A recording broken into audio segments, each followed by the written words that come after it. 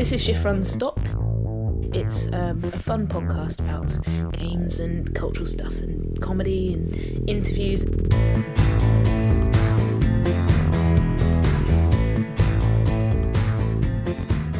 Thank you for spending your New Year with us. We've also got some great guests for your New Year's extravaganza. We have. We've got Adam Curtis, the filmmaker. You'll know Adam Curtis from The Power of Nightmares. More recently, It Felt Like a Kiss, which was produced in Manchester with Punch Drunk. Mm-hmm. He's, phenomenal. Do you know Avery Edison? Well, Elena does because she's met her, but you, as a listener, I'm talking to you. Do you know her? Do you follow her on Twitter? You should do. She's really funny. And your use of Twitter is quite it's quite polished in that you don't put out what you're eating for lunch. Every single tweet is a joke. It's funny. Everyone, I used to, when I first started, I believe my first tweet was about making toast. Right. It has since been deleted. It takes a while to warm up to it, though. I think, like when you first start, you kind of go, "Oh yeah." And I would tweet just pretentious bollocks, like a rhyme about how it's raining on the way to university, which is not. That's not a good tweet. Why is that there? But when I found other people making jokes, I actually credit Twitter with my actually being funny, despite the fact that I've been on the comedy course at Solent for a year before I joined Twitter. I didn't really learn any of that. And was that a BA in comedy writing? Comedy writing and performance. What sort of stuff did you have to do on that course? First year was stand-up. First year was stand-up. So we had to do, I think, 4 assessed gigs throughout the year. And then second year is working on a radio show, which I didn't do because I was flying to America a lot. Right. A real radio show that you had to, you made one, or you just 10 minutes, just script it, get some friends together and go to the terrible studios at Solent and record it. Oh right, so it's like a local. Yeah, but I left it way too late, and I was trying to record it with myself on a laptop in my dorm. Yeah. But at the time I was on Vimeo putting out like 3 minutes of video every day. It was called The Weekly Show. It was called The Weekly Show. And it's very hard to do long term. But for like, a solid 2 weeks when I was meant to be doing this radio work, I was every day doing 3 minutes of video. Yeah, and so, I was failing school by not doing the work and conversely doing a lot of it on The Weekly Show. How long would one of those take you to make? It was like 2.5 minutes. 2.5 minutes, yeah. During the first few, I would walk into uni and get their cameras and use those because mine was broken. So the walk, it would take about 4 or 5 hours. Nice. But and that's why I failed the course. I was doing that all day long for 2 weeks and then sleeping. No, towards the end the night before I would just browse the internet for what was happening in the news, get out a big poster board and some Sharpies and just start writing, and it would curl around the board. And then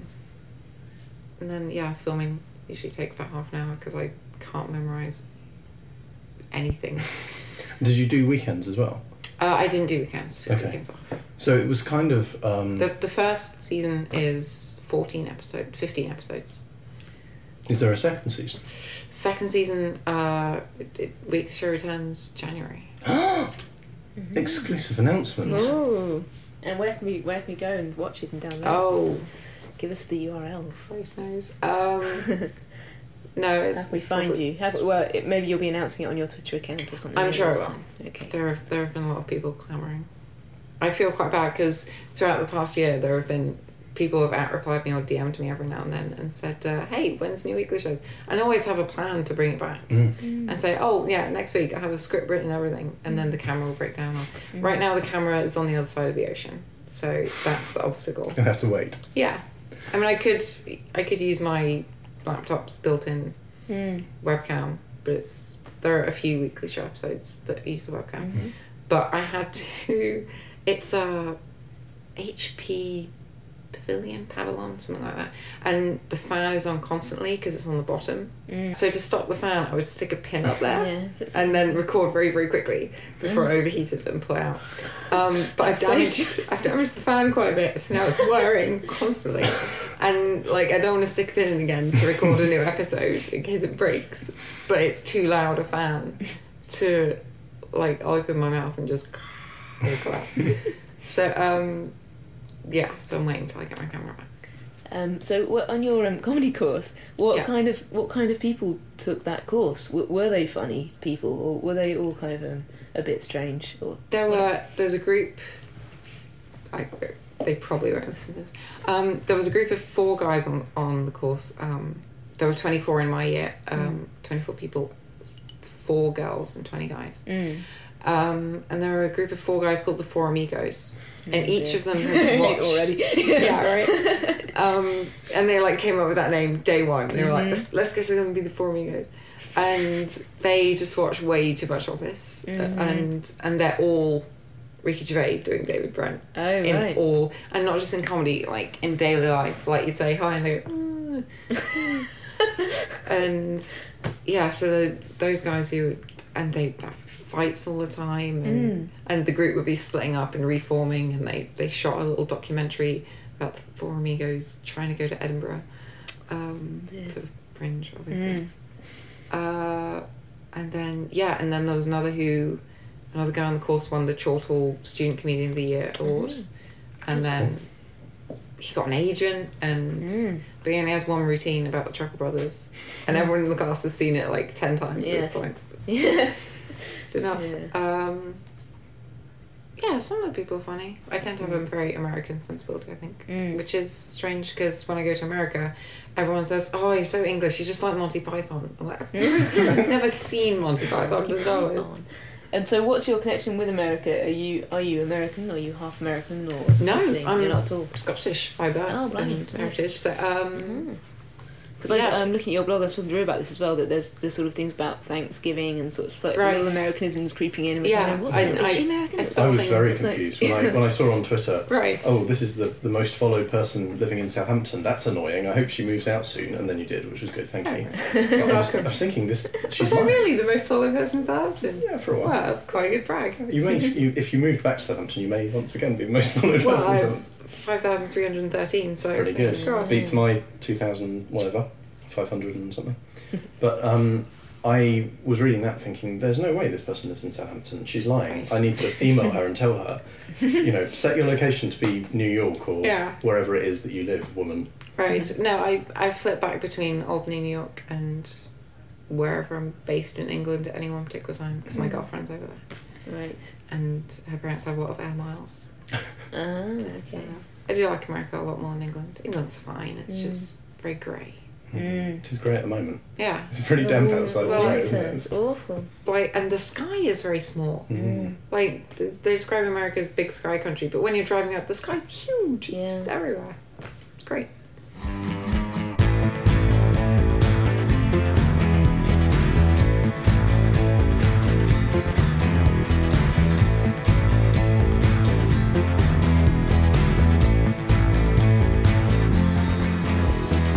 We are really privileged to have with us tonight Adam Curtis. Adam's a documentary filmmaker. You'll probably know of him because of things like The Power of Nightmares. More recently, working with Punch Drunk, he's done a project in Manchester called It Felt Like a Kiss. And he's with us tonight. Hello, Adam. Hello. Adam, tell us about that project. Tell us about It Felt Like a Kiss. Well, it had an odd origin. I had, just off my own bat, started to edit a more experimental sort of film in the BBC, which was trying to really combine.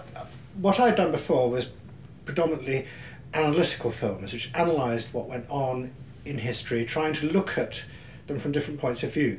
What I knew I was missing out on was, at the same time, what it was like to live through that period, which often is very confusing. I mean, you know yourself that when you live through something, even just going through a day, it doesn't mean anything. It's only later that it's given meaning, both by you and by other people, who sort of stitch up the bits that fit into a story.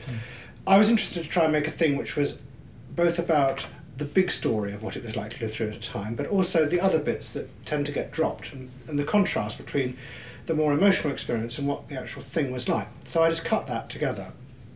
I didn't really know what to do with it. You couldn't put it on television because it didn't really say, this is a thing about this. Then I met this guy called Felix Barrett, who runs this company called Punch Drunk, who do these, well, it's got all sorts of names, immersive theatre.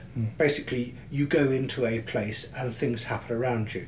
And we got on, and I showed him the film, and he said, oh, I've always been quite interested to see whether one could actually make something where it felt like you went into a film. I was a bit dubious about this, but I thought we should try it out. And then the Manchester Festival, who'd approached me already to do something, said, I took it to them, and they said, oh yeah, we'll do that then. So we basically built in a large deserted office block in Manchester the world of the film, which is the world of America in the late 50s through to the early 60s, which I always think is a very interesting period because it's before, it's actually as America was rising up to its supreme power in the world. At the time the Soviet Union was declining, even then people knew it was declining. And also at the time when the beginnings of uncertainty were happening, and before, the thing that really I think is the real problem of our time, before hippies turned up. Because I really do think, I know it's funny, but it's also quite serious, is that sort of almost hippies put a full stop on history, because they're all about me, myself, what I want. The culture we now live in is a culture created out of hippiedom. It lost its politics, it's just become a cultural, almost consumerist thing about me. I think they bear a great deal of responsibility for that, and they've brought a full stop to history. So I was more interested in just that period before then. So we created that world, and you went into it. It didn't quite work out as we thought it was going to work out, and we had all sorts of problems along the way. But it was very much, what it ended up as being was you went into the world of the film to begin with, just as people probably experienced it. You went into the rooms of things you would see later in the film, and there were lots of fragments and stuff around for you to experience. So to help listeners who didn't get to go to Manchester and experience this understand it, you had made a film, it was about an hour long, and then in this building, you working with Punch Drunk had built some experiences around the film that would reflect what was in it and would allow people to kind of live inside the world of the film. It's up to you how long it took to do it, but most people wandered around in a world without film, or it had little bits of film in it, but basically it was a three-dimensional world, full in three-dimensional terms of fragments. Like you would go into the offices of the CIA, you would go into the house that you will see later on in the film, full of fragments that then turn up later on in the film but make no sense other than just experience. So you would experience it. Then you would finally find your way into the middle of this world, into a room where you would see the film, and you would see how I had stitched together those stuff into my story, into an emotional but with an argument to it. You would then exit there, and you would find yourself in an even odder situation, that you would find yourself in the middle of a horror movie, which made no sense at the time. I won't explain what happened because it may come to London, and I don't want to give away too much. And you would actually find yourself having all sorts of fragmentary experiences that made no sense, but only afterwards you would make sense of it. So really what it was about, to be pretentious, it was an exploration of how stuff, experience, is turned into stories, and the bits that get dropped out. So you go and experience the fragments out of which I then make a film which you then experience, and then you get into your own film, which, as you're being frightened, I won't say any more, really don't make any sense at all, and you really run. People ran. Wow. I mean, we had people coming out screaming.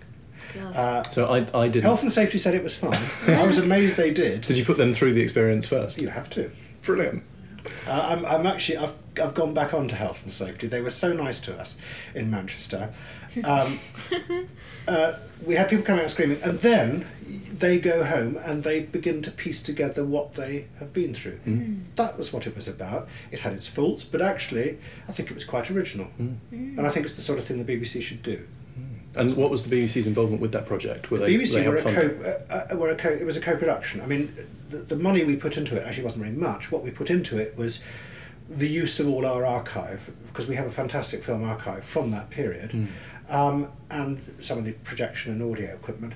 But also, just that the BBC should be involved in trying to what's the word? Follow our audience. I mean, I think that one of the things we're really bad at is not understanding where our audience are going. And one of the ways I think our audience are going is towards a fascination with experiencing things themselves. They're getting increasingly, not bored, mistrustful of programmes that feel thin because they lecture them and tell them. What they're interested in is going and experiencing stuff. What I wanted to then do is vault over that and say, okay, you want to go and experience stuff like Punch Drunk do, I'm then going to actually tell you a story and make you reflect on the story that I've told you. And I think that's what we should be doing. I think it's something to do with the sensibility that the internet is now amplifying in people, which is this desire to jump. No, not desire. They're used to jumping between things. Yes, yeah. Because that's what they spend their evenings often doing at home. Well, actually, they spend their days in the office doing it. Yes. But at night, especially, they will jump. If you ever look at people's searches online, they're like avant-garde poems. I mean, they really do jump all over the shop. I think we're slightly obsessed by looking at that as a sort of from a technological point of view. What I'm interested in is it's a sensibility, and that's what people are really happy to do, and that's what we were indulging them with in that show.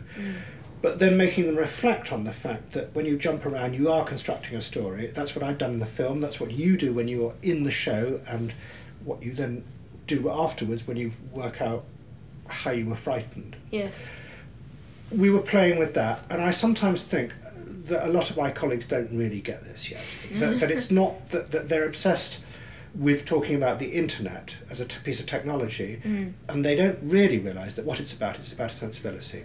And that far from spending their time cataloguing and recataloguing stuff online, they should be really trying to create much more sophisticated works of art, reportage, and sheer just enjoyment, which jump all over the place. I'm not asking for irresponsible collage or mosaic. I'm just saying your audience's sensibility is very sophisticated now, and you're not making sophisticated enough works to go with it, and they can be really conventional. They can be on television or on radio, but they can jump, and that's what we were up to, I think. I mean, I do it on Apple iMovie, so it's not too technical. I did a couple on Final Cut Pro when I was using the university's computers. Right. I guess what I'm asking is, do you have like a techie side? Like, do you fiddle around with things? In year 11, I moved the bed out of my room into the conservatory downstairs, and I slept there. And then in my bedroom, I had a television on my left side on a bookcase, my laptop in front of me, and then a second monitor, and then another TV behind me that hooked up. So I'd have episodes of the OC, internet, iTunes, and then Spider-Man behind me, and I called it the nerve centre. You sort of put your head in the middle. Yeah, I sat on a spinning chair in the middle, and so I'm a little bit tacky. Information overload. Yeah. That wasn't a good brain. Wasn't a good period. I ended up with skin cancer from the cathode rays. So I was having a look on Tumblr the other day. Right. And it seems like about half the content on Tumblr comes from you. I think you run, is it 5 or 6 blogs on Tumblr? Okay, I have my regular one, Let's list them. Regular one, Jesus and Judas, Small Picture, Commonplace, Proud Nature, Slate and Brief. Yeah, that's 6. No, there's more. There's Commons. Oh, no, that's Commonplace. Oh, my apologies, Commonplace. There's Answering Yahoos. Answering Yahoos, that's 7. God. I've neglected all of them, though. Like, I haven't posted I've been having a bit of a dry spell creatively. I say bit of a dry spell. I've been on the depressive part of manic depression, no. I tend to have cycles where, like right now I can't sleep and I'm writing a lot of jokes in the notepad, as you saw. So in theory I should be tumbling a lot, but I'm very busy with travelling to London and meeting people. Coming on podcasts. And so tell us about Answering Yahoos. I expect that most people listening to this know of you and follow you on Twitter and probably subscribe to a lot of your blogs, but just in case. Well, I'm sure, because I'm so super famous. You're so famous. But Answering Yahoos is Answering Yahoos is I browse Yahoo Answers for stupid questions. And there always are loads, in my experience. Pretty much every question. It's pretty rich theme. But it's finding a right kind of stupid. Right. I like questions that tell a story, like in the question. And And then I answer the questions. Sometimes sarcastically, sometimes I give real answers. And then follow up with the joke answer. Can we get you to read one out now? Can we? Okay. There's a page full of them. Because they are really funny. So the question is, why aren't liberals pro-choice? And then the person follows up with liberals' version of freedom. No choice in schools, no choice in retirement, no choice in doctors, no choice in healthcare, which seems like a bit of redundancy, no choice in cars, and no choice in light bulbs, which is very much the one out. So my answer to that was just, first they came for the light bulbs, but I did not speak up because I was not a light bulb, and then I tripped over because it was dark. Your documentary making career spans as far back as 1984, I think. Was about the Great British Housing Crisis. Well, my first film was actually lots of talking animals, to be honest. Was that on That's Life? I used to make shots with dogs that sang. Is that your first move into TV? Was on That's Life with Esther Rantzen? Brilliant. I used to do funny films. She taught me the only rule about comedy. What was that? If someone thinks they're funny, they're not funny on television. If they think they're serious, they can be very funny, and I think that's one of the real problems in a lot of comedy. Is those people who think they're funny on television, and they're not funny because you think they think they're funny and they're not. Well, that's the real problem. I mean, that's why The Office works, because he's actually playing with you. The game, which is like, maybe he really is like that. Yes. And it's a modern game in comedy, which is, maybe the person doing it's a bit like Steve Coogan. Maybe the person doing it really is a bit like that. Well, that's very funny and very embarrassing. I mean, Gordon Brown's got the same problem, and maybe he is a bit like what you think he is. And it's the modern way, and it's where modern humour exists. It is not quite knowing whether it's really funny or is it actually tragically embarrassing. So what did your work on That's Life involve? Was it editing footage of dogs, or was it... well, it was basically doing journalism to begin with, because I'm a journalist. But no, I mean, she let me go and do funny films, and I quite enjoyed it. And so, actually, I've got a trick. I mean, the only reason I have succeeded in doing this is I bolted together what she taught me about dogs with posh, upscale, intellectual shit. And I put the two together, and it works. Because, I do a film about, I don't know, monetarism, and then put a joke in. Or I'm filming someone about monetarism, and I think that they're taking it so seriously that it's actually funny, but I don't laugh. I just let it... Yes. And if I think it's funny, and I suspect other people will think it's funny. I mean, like, I once made a film called The Mayfair Set, which is all about a group of people in the 60s who were the early takeover financiers who took over companies and asset stripped them. And I really said they were the people who began the return of the markets and the decline of politics. And one of them was a man called Jim Slater, who was an early asset stripper. And I discovered that he was obsessed with Monopoly, the game Monopoly. And I said, do you know, I was just filming him, and I said, do you know all about Monopoly? He said, oh yes, I can tell you what the best thing is. And I can't remember. He then went through, literally for 2 minutes, describing what you had to do to all the places you had to get onto. His strategy for winning. winning. He was doing it completely seriously. He knew it, you could see it, and he was completely serious. And I just let the camera off for 2 minutes. And I ran it for 2 minutes. And it's terribly funny, but it's also terribly touching, because you get a sense of this man as a man who, you can see how he thinks. He hated me for it, but, That's amazing. but he hadn't put anything, and I mean, he knew I was filming it, so it was okay. I negotiated it. It was okay at the end. But it was just terribly funny. That's what I mean. Humour is where someone is really serious about something. When they're trying to be funny, they're terrible. I get most of my followers through retweets and Follow Fridays. Okay. So I'm actually a big fan of retweets, even though a lot of people hate them. And you never use them. Right, You no. like it when people use them on you. Oh, I wouldn't deign to use them. Have you ever thought about running another Twitter account, or maybe you do? Oh, for actually being social? No. Or a private one that's with a padlock on it. Yeah, so I'm not very private on the internet. So You don't have any need for that. Yeah. Because it seems like your Twitter account is very polished, and it's a production. It's a comedy vehicle for you. I'm certainly tweeting as a character rather than myself. I mean, there'll be things that are applicable to my real life every now and then, but most of the time it's just jokes. And reading it, you wouldn't realise that you lived in the UK most of the time.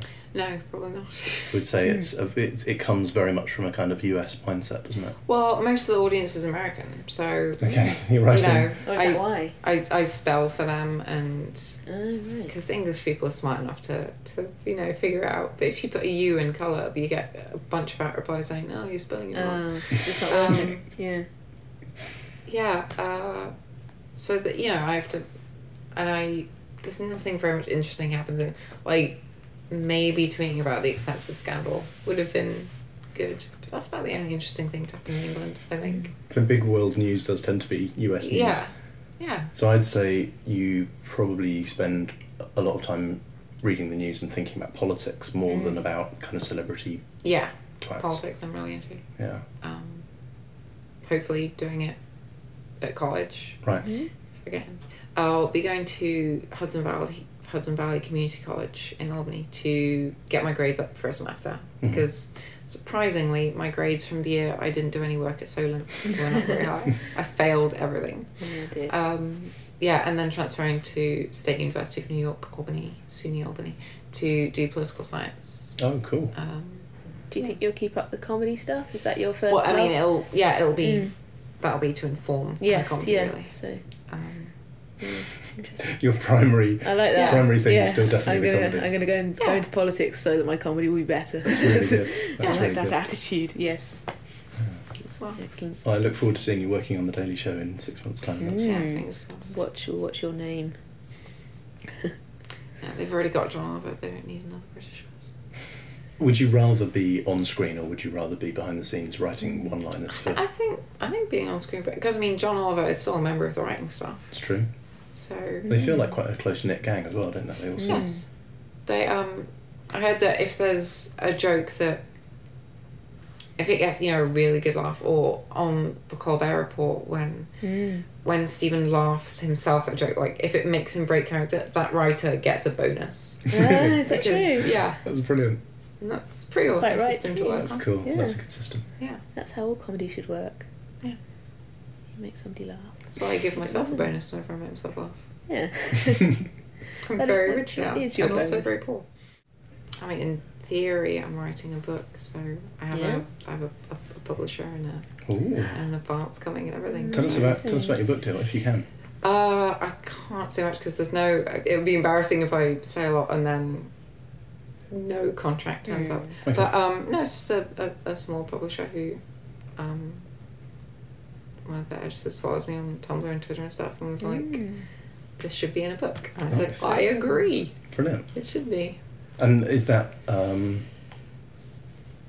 sort of more the one-liner Twittery It stuff? will or- be a collection of short humour pieces Okay. in the vein of Jack Candy and Simon Rich. Nice. Fantastic. Yes. So in theory, I'm writing that. So we'll keep our eyes peeled for your book, and obviously Yes. watch your blog for news of its title and availability. And I'm leaning towards no one will touch you if you self-publish and other reasons for my commercial failure. And it's right now in my head it's very I'm obsessed with irony and postmodernism and meta humour. Yes. And I'm currently planning on having an acknowledgements, introduction, prologue. Just like put out so the book actually begins halfway Do through.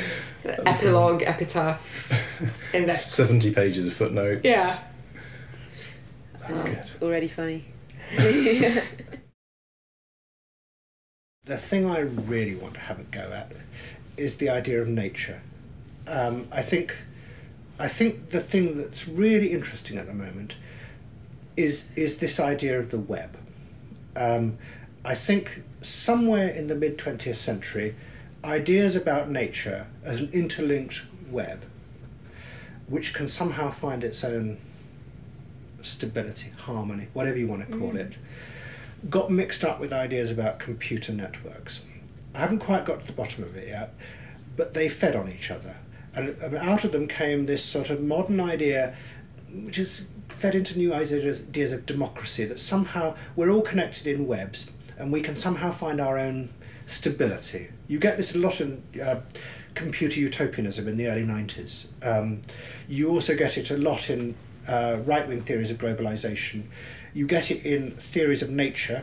Gaia is a very good extreme example of it. But it is this idea that somehow we are all intertwined. I think it's the modern ideology. I don't think we quite see it yet. We see it, well, partly because we see it as natural. And I think it's quite dangerous, actually, in not understanding it as an ideology and seeing it as natural, because I think it has unforeseen consequences, which I think is what I want to have a go at. Which is that its unforeseen consequences, it says that if there is a natural stability that these systems can find, whether they be in human relationships, natural relationships, it leads to a very static world. And I think one of the really interesting things that no one's yet examined is what's really happened to the environmental movement. It started off as quite a radical movement, saying if you want to change the way if you want to stop pollution, all the good things, you're also going to have to change the economic model, the structure of society, the structure of power. It's really translated from that late 70s, early 80s radicalism to a very pessimistic conservative movement, which says there is a natural order in everything, that actually it can find its own stability. And the early critics, early warriors in the environmental movement prophesied this.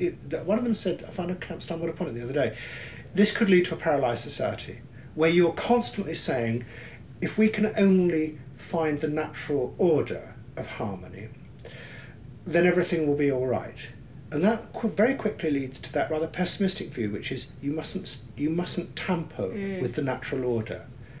And I think actually Tony Blair's done us a great disservice in a wider sense by taking us to war in Iraq. Whatever you think about it, what it has destroyed for a generation is any belief that you can go and change a society for the better. Because what people now see in Iraq and Afghanistan, they will tell you is, we went in there and we tampered with some natural sort of almost tribal system of reciprocity, and we've tried to impose this order on them, and look at the consequences. And I think actually it's done the idea of progressivism and change a great deal of disservice. Anyway, you asked me what I'm working on. What I'm looking at is what's happened to the idea of progress. Because I think one of the great things of the BBC's part of it, of the liberal social democracy of the post-war years, is the idea of progress in politics, in all sorts of areas. And it somehow feels we've sort of come to the end of that. In politics, science. I mean, look at science. Science used to, when it moved outside its own just exploring the world empirically area, offered progress. It said, we can help you change the world. Now, science, especially with the rise of biology, is all about, no, we'll tell you what not to do. Careful, you will die if you don't do this. If you eat this, your body will decay. You've got these terrible, almost Neolithic codes within you, like computer codes, which will have terrible consequences unless you do this. It gives you terrible desires to eat the wrong food. Natural webs, natural order. Politics is the same. It's got to a very static, steady state, which is, mustn't change anything. It's good. Let's just manage things. And I think that's far from being a natural process. Progress has somehow stopped. And I want to examine why, because I believe in progress. I like the idea of change, but very few people do. And I think actually one of the things television is very bad at the moment is allying themselves with the agents of not change. You mustn't eat this.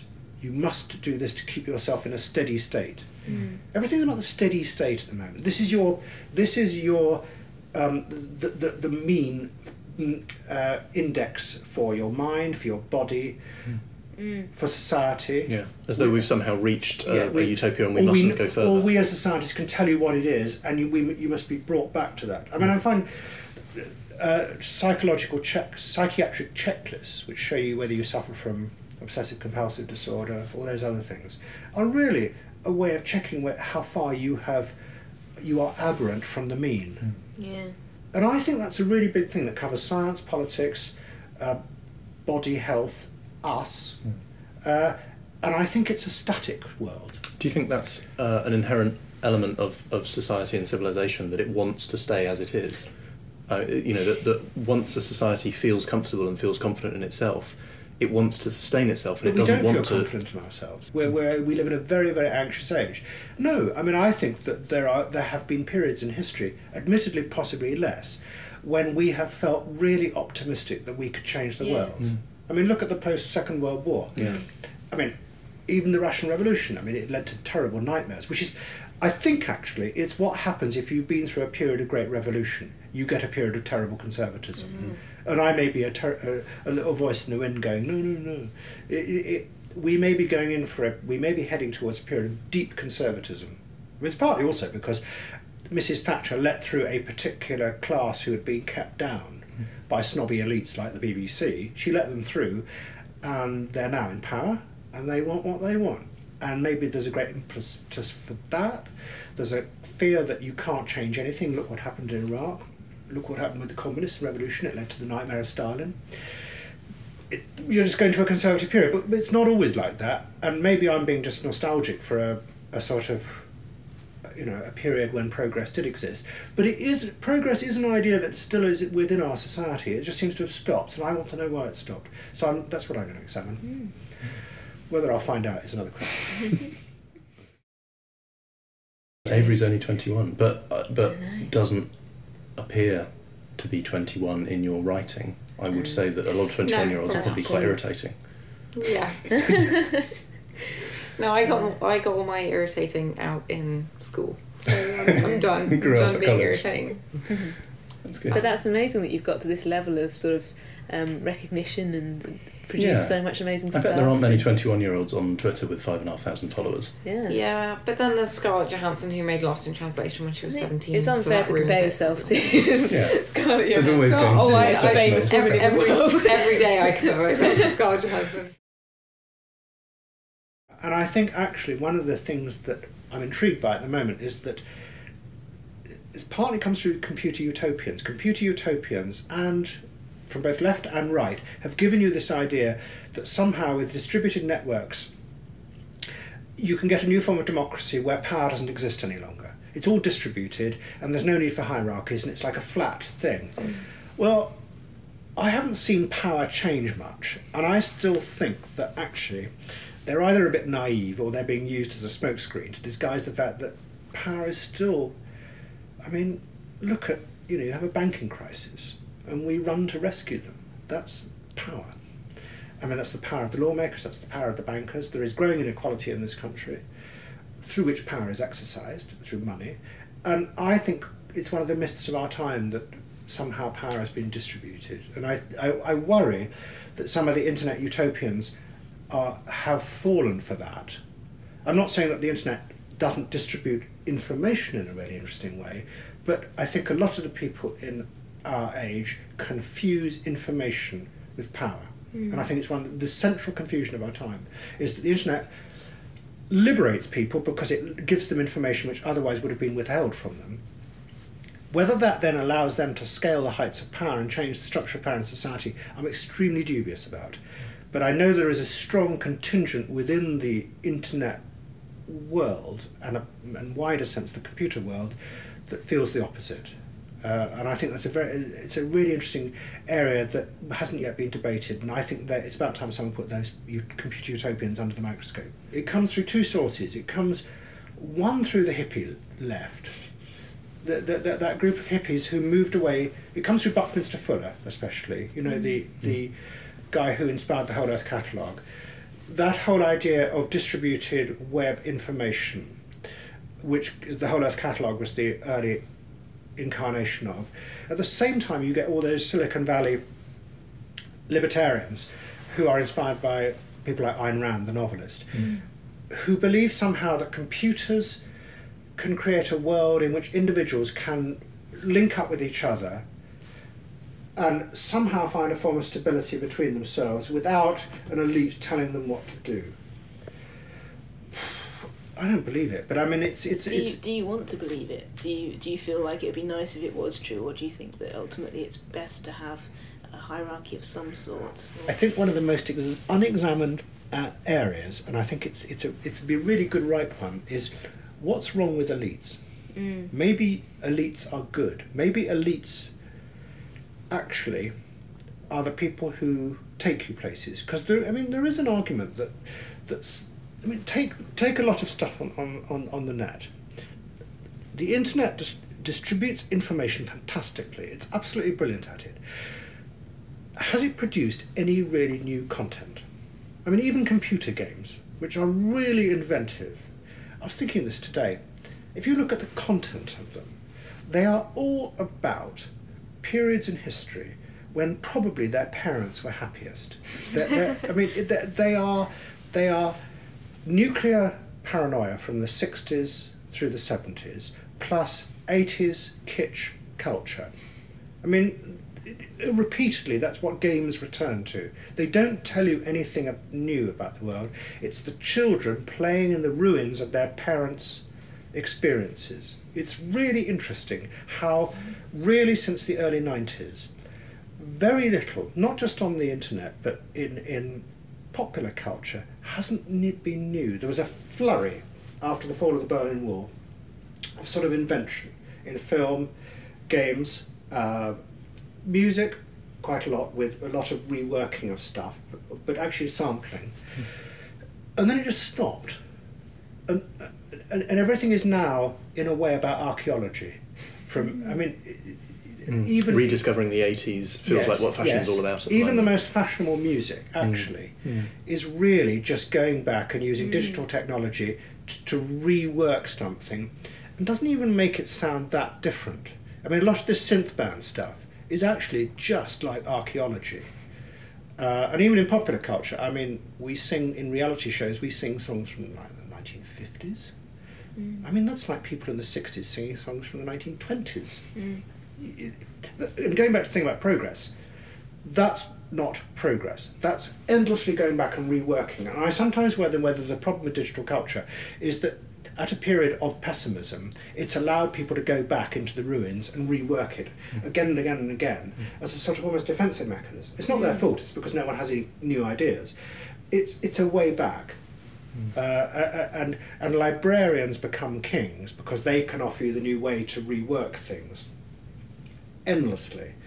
And everyone becomes happy as Larry playing in these sandboxes, as I think they're called in games, where you're constantly reworking the old culture.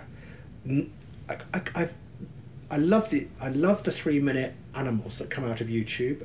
I love all that stuff, but I still haven't seen anything beyond 3 minutes that is substantially new content come out of the internet.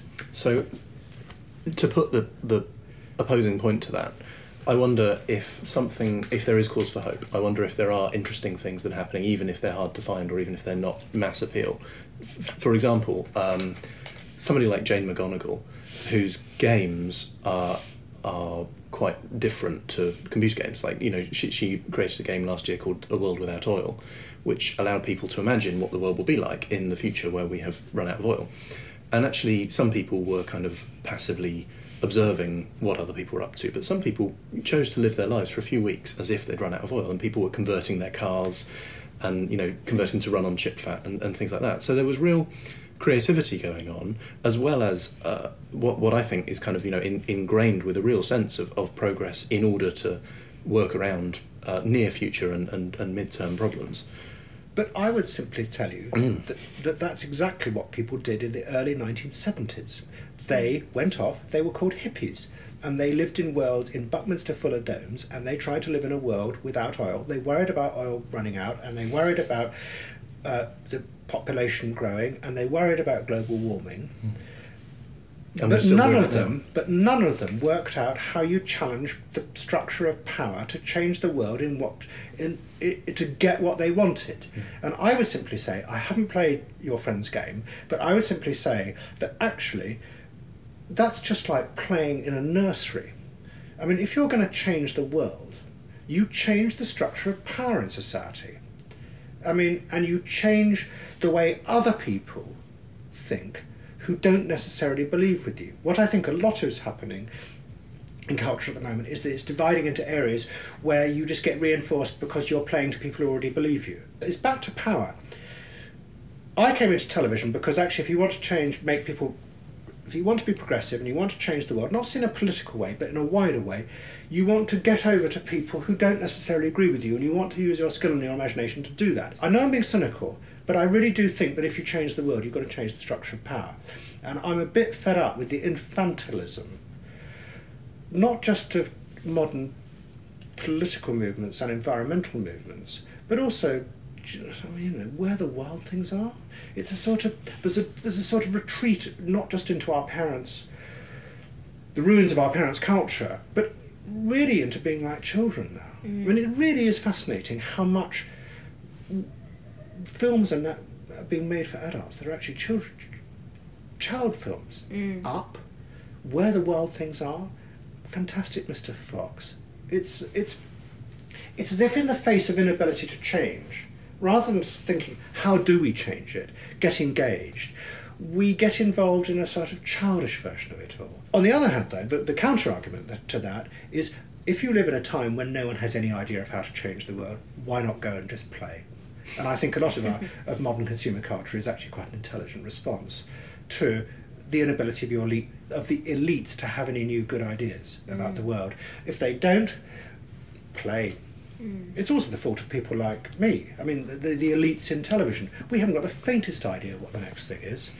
We have no idea. So we retreat into the past and endlessly rework things. Yeah. I could say the same what I do. I'm endlessly going back into the archive, reworking the stuff and coming up with an analysis and it's all terrible, isn't it? I mean, we can't see into the future, and there aren't any new ideas. There isn't a big story that tells us about people like me try and say, well, listen, you mustn't retreat into a dark apocalyptic pessimism as a result of that. And we can try and correct that. But why not play? We live in a decadent age. We have absolutely no idea what's coming. We've got fantastic technologies.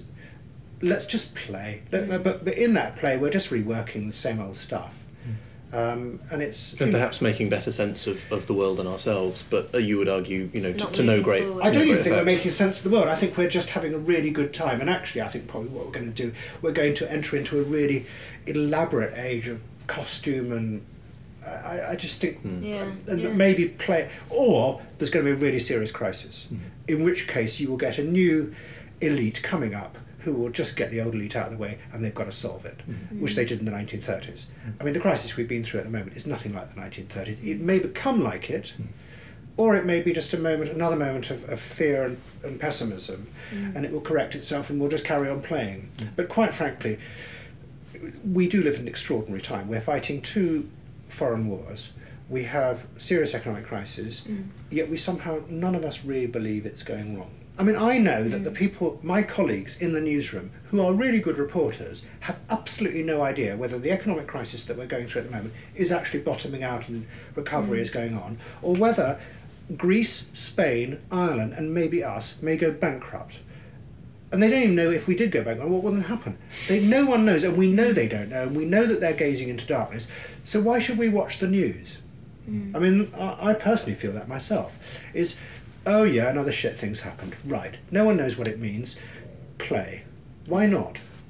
Adam, thank you very much for joining us tonight. It's a pleasure. Certainly our most serious interview yet, but also I think the most fascinating. In a good way. Yes. Yeah, absolutely. Really appreciate your Very time to come to interesting join us indeed. tonight. Thank you very Yes. much. Good. I'm in computers. I'm in the mainframe. I'm in your headphones. And then It's having when to they deal start with their sailing a neighbours. boat, though, I have problems with that. Do you? Don't they build a boat and start They don't sailing? build a boat, they find a boat. Right. And they chew through the ropes so that they can escape from the Owsla from Ephrathah. That's very exciting. Right. That's the best bit. They get away by... One of the rabbits is quite clever and can see things and can understand what's going on. Yes. And another... They've all got Is that, special is abilities. that Hazel? No, or Hazel... Fiver? Fiver has another ability, which is the ability to kind of detect danger. Right. He's got a spidey sense. He's got right. Yeah, He's but- sort of peril sensitive. Exactly. Blackberry is the one with the black tuft on his head or something. You No, just that's read Bigwig. this. That's Bigwig. you're Oh, thinking of. sorry. So no. Bigwig's special strength is that he's Obviously, I quite haven't strong. read it for 30 years. Yeah, it's been a while. Bigwig's strong Right. and a natural. So they are kind of physical- like little Power Rangers. Yeah. They've each got their own thing. It's just like Dungeons and Dragons. They've all got their own Good. ability. I like it. I didn't realise this when I read But it. yeah, one of them has the power of abstract thought and can detect, or not detect, but can kind of work out. Oh, this floats. Therefore, if we stand on it, we can get away. And that's It's not Fiver, it's another one. Yeah, one that you I'm can't. going to say Blackberry for now. Okay. Yeah, somebody can correct me. And is Hazel the protagonist, if there is one?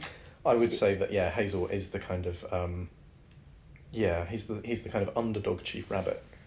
Right.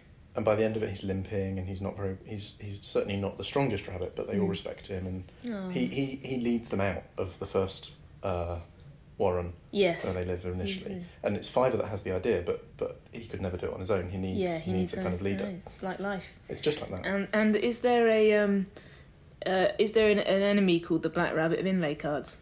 That's what I always think of him as. He's not the enemy. What's he actually called? He's like death. Oh, he's the spectre of death. Yeah, right. Yeah, he represents death. He represents the death of the cassette tape. That's right. Inlay Cards. I think he represents I think Inlay might be night, because there's Frith, which I think is the sun, and Inlay, which might be the moon or night. So the Black Rabbit of Inlay is the kind of, he's the death figure. Right. It's quite scary. He comes for you when it's your time. Oh, so have you read any other Richard Adams books? Yes, I read The Plague Dogs. Did you? I started reading that. It's very good. Why did you not finish it? I was like 8 and I thought it was a bit hard or something, and I just gave up. But I did steal it from my school library, so I think I've still got it somewhere.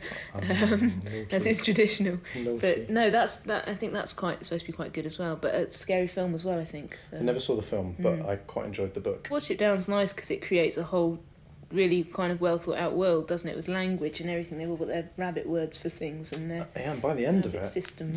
He makes a joke in which some of those words get put together into a sentence in a slightly unusual way. And if you've picked up on them throughout the book, then you make sense of the sentence, and it's quite rude. What Bigwig says to General Woundwort is quite rude. Oh, right. But you only understand it if you've kind of been taking in the meaning of the words. So exactly, it's like a kind of if you're clever enough, yes, then this won't shock you. Anthony Burgess does it in Clockwork Orange as well. He makes up a language called Nadsat, which is the kind of teens language of the youth in Clockwork Orange, and it's partly Russian. In fact, a lot of the origin, the root words in Nadsat are Russian.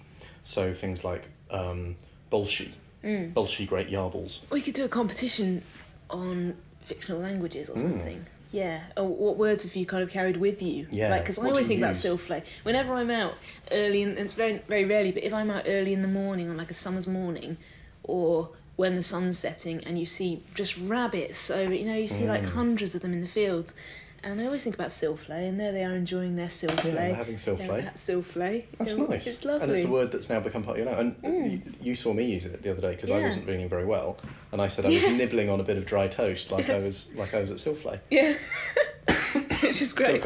So that's one that I've definitely carried with me. So if you've got a favourite invented language, obviously not like French or Russian, but a favourite language that you've picked up from maybe books or films or something, and tell us the word in that language that sticks with you, that you maybe still use all these years later. Yeah, and maybe give us an example of using it in a sentence or something. Yes, and we'd like that. That'd be nice. Exactly, and if you do that, we'll maybe find something nice to send you. Yes, we've got, and in terms of competition prizes, we have been offered a few things so far. We have got some stuff to send people already, which is great. I'm watching you, I'm logging you, I'm changing you and saving you. I'm watching you, I'm logging you, I'm changing you and saving you. So I don't know, are you going to introduce it or well, again, will it just fade in as part of some ambient soundscape as usual? Well, I think we should have some kind of intro. It's New Year, and Dave Green is back with some New Year's snacks reviews. Hello, and it's this time it's snacks of 2009. These are products that I thought had particularly bad names. Okay. And straight in at number 3, it's a top 3 of badly named disappointments of 2009. Were Cadbury's clusters. Yes. And I think that these must have come out at the start of the year. Yes. And essentially they were a bit like cornflakes coated in what turned out not to be Cadbury's Dairy Milk, and naturally there's an assumption with any Cadbury's product that you assume it's coated with Cadbury's dairy milk. Right, is that like their baseline chocolate that they use for everything? That's their top chocolate, you know, that's what they're known for. Yeah. But if a product just says Cadbury's and they don't emphasise dairy milk on it, then it's kind of implied that this is some other rogue. this is some other chocolate. I know. Look, this is what the connoisseurs claim. Yeah. So it's sort of the B team chocolate. It's maybe the leftover chocolate. I'm not saying it's the cooking chocolate of Cadbury's range. But yes, so certainly people complained they didn't feel they were getting the real dairy milk experience from it. The glass and a half was half empty, if you will, and subsequently someone was like, I remember offering these to people in pubs because that's what I do, and they said, oh yeah, also I don't like the name. There's no context in normal usage where the word cluster means a good thing. There aren't many positives. No one goes, oh, there's a cluster of happiness around the nuclear power station. Wow, look, these issues have really clustered around the web server or whatever. So I don't know. I mean, all credit to Cadbury's for trying something new. But you know, and at least you can share your clusters with your friends. Yeah, and I remember trying these with you in said pub, and what was the cluster aspect of them? Because as I recall, they were like bits of broken up Lion Bar or something. I think they're like. I mean, obviously, presumably, you can't sell it as Cadbury's cornflake cake or whatever it is. So they had to claim it was, you know, an exciting clustering of a spontaneous gathering of cornflakes and raisins, and maybe there was a nutty one in there as well. I lose track after a while. Picnic, they're a bit like those picnic bars or something. But yeah, there was that sort of leftover feeling to them, like the leftovers. A cluster of disappointment. That one really for me. You know, special. Nice packet. That's the best thing. Which brings us on to number 2 in my 2009 disappointments. Walker's Red Sky Crisps. Interesting for a number of reasons. I don't. Have you seen the publicity for the Walker's Crisps? Not that I remember. No. Oh well, I should emphasise. They're not branded as Walkers. When you see the TV ads, there's a kind of mole and maybe a sparrow, and they're in silhouette, and the mole digs up a red pepper, and the sparrow has a chili or something like that, and they create a flavour from nature. Right. And basically, Red Sky is a Me Too product of Kettle Chips and the other slightly more upmarket crisps. But because Walker's already had Sensations as their upmarket crisps, you're being very tolerant of this fascinating brand positioning tutorial. I might be tested on it later. Yeah, so Walker's took their name off Red Sky and just said, "Oh, it's a new brand. Maybe it's been done by some artisans. Oh, I see. Maybe it's just a farmer. Of course, Red Sky, Shepherd's Delight, or Warning, depending. Just made on a farm. Yeah. What does Red? Yeah. Red Sky isn't particularly positive either in its connotations. You know, it depends. Well, it is Shepherd's Delight. But or Warning. Red Sky in the morning is Shepherd's Warning, depending on the time of day. Yeah, and actually, perhaps it's an indication that. So what is it? So actually, maybe they're suggesting subconsciously you should only eat them in the evening. That might be it. Red Sky, Red Sky crisps in the morning. Like. Warning for anyone that your diet is not in the right direction. You're going off the rails. Stop having crisps for breakfast. For breakfast. So yes, I could have come up with a better name for crisps than that. Yeah. I'm not saying that. I'm not volunteering to help Walkers. You probably do have more experience than most of the people who currently work in the branding department at Walkers. who might be doing that. So but you're probably wondering what my number one weirdest named disappointment product is of 2009, and I can exclusively reveal I think it has to be Wrigley's 5. Yes, that's rubbish. And not, again, promising to see Wrigley's fighting back against the Cadbury's Trebor Bassett brought out all these Trident gums that again didn't have the best name in the world and were Again, Trident, not particularly positive associations with the Trident. and have perhaps it has 3 prongs or something, or the unpopular nuclear missile, even by nuclear missile standards. Yeah, the fascinating thing about Wrigley's 5, lovely box. I don't know if you've seen them. I would have brought one along that we could. Just imagine a normal chewing gum container, and then it's amazingly glamorous, and it's got a kind of matte surface to it. Right. And it pops open in a nice way, and it's got lots of futuristic. The cinema ads. Yes. Someone's dropped into what looks like that kind of Jodie Foster thing out of Contact. Yeah. And you're told this is what experiencing Wrigley's 5 is like. And then they have a kind of ball-bearing shower or something. Yeah. And they get pumped around in a massive noise. And it wasn't till I saw those ads that I realised that that's what the 5 stood for. Yeah. And there was endless speculation on the Snackspot website as to whether they were only going to do 5 flavours of this Wrigley's thing, or whether or whether it counted as one of your 5 a day in some way. It counted as as a portion of fruit or vegetables. But looking at that cinema advert, it seems to be the case that it's supposed to stimulate all 5 of your senses. Right. Taste, primarily. Let's try the other 4 out and see how it shapes up. Sight and touch, because it's a nice box. Yeah. Although it's pretty much your standard Wrigley's gum strip when you get into it.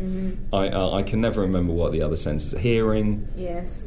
I don't know. It's not much noisier than normal gum. It has a little bit of a sort of texture to it. The sound one is surely not a plus. I think it should be called 4. It should be special silent gum. And smell? And smell. Well, does it smell of anything? Yeah. Well, and the packet is a little bit fruity. Right. That, you're reviewing it based on the packet entirely. Well, you open. Don't eat the packet. It's like you open the packet and you go, oh, I could perhaps potentially use this as an air freshener in a new car or something like that. It has quite a strong perfume. Okay. If that's the technical term.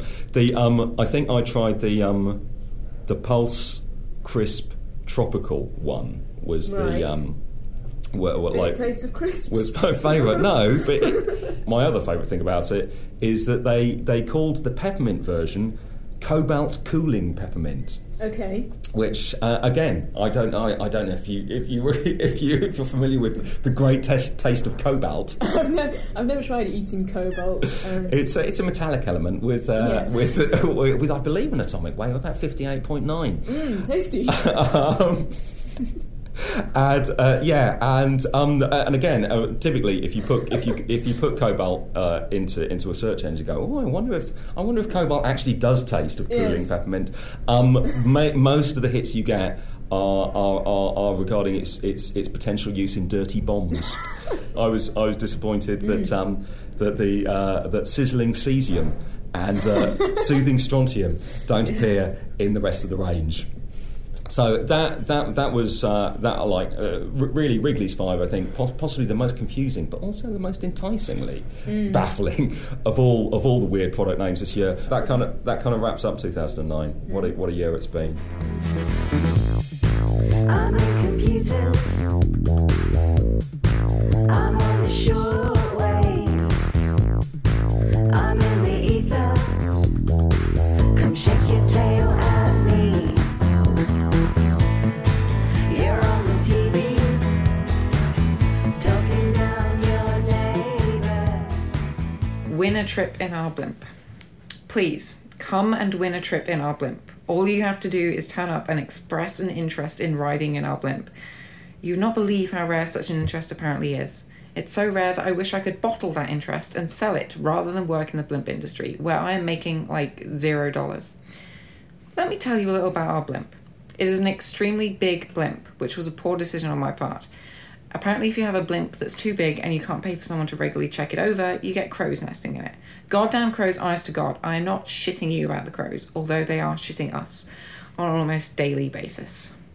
But rest assured, if you win the trip in our blimp, we will provide you with a stick to beat the crows away with. Or something. Please do not go on C deck if you come aboard the blimp. C deck is where my cats live. Did you know that if you forget about your cats for long enough, they will go feral? Did you know that once cats have tasted human flesh, they cannot go back? I feel like I should have had more information about the cats before I bought them, much like with the blimp. Did you know that most people have next to no opinion on blimps? If this includes you, then fuck you. Also, I feel like just one ride in our blimp will turn you around to liking them, or at least not liking them, or feeling nauseous. So come on down to the abandoned parking lot on 4th and take a ride in the blimp, unless the cops are there, in which case you never saw us. Also, don't come on Tuesdays, or Thursdays, or Sundays, because those are the days Carlos works, and it turns out he's been huffing the helium. The whole blimp starts collapsing, and he's running around squeaking for help, and it's a whole big scene. Some days it's like Carlos is begging to be fed to the cats, which, for all I know, he could be. I don't speak Mexican. I'm watching you, compiling you, I'm hacking you, infecting you. I'm watching you, upgrading you, improving you, and saving you. Thank you for joining us on your New Year's Eve afternoon, or whenever it is you're listening to this, and we've had fun. We hope you have too. 2009 comes to an end. Yeah, we've got loads more coming up in 2010, so please keep tuning in through the new year as well. Yeah. The guests are just getting better and better now. We haven't run out, have we? No, I mean, seriously, it's been hard to fit everyone in because we promised so many people New Year spots. It's a good thing, isn't it? And it's brilliant. And So thank next you. year we've got writers, we've got comedians, we've got Musicians. we've got all sorts. Yes. So, Happy New Year. And we'll see you again next week. We're probably going to start doing weekly episodes. That's how keen we are. Yep. More guests, more prizes, more episodes, more fun. Bye. Quite downbeat. I'm in computers. I'm in computers.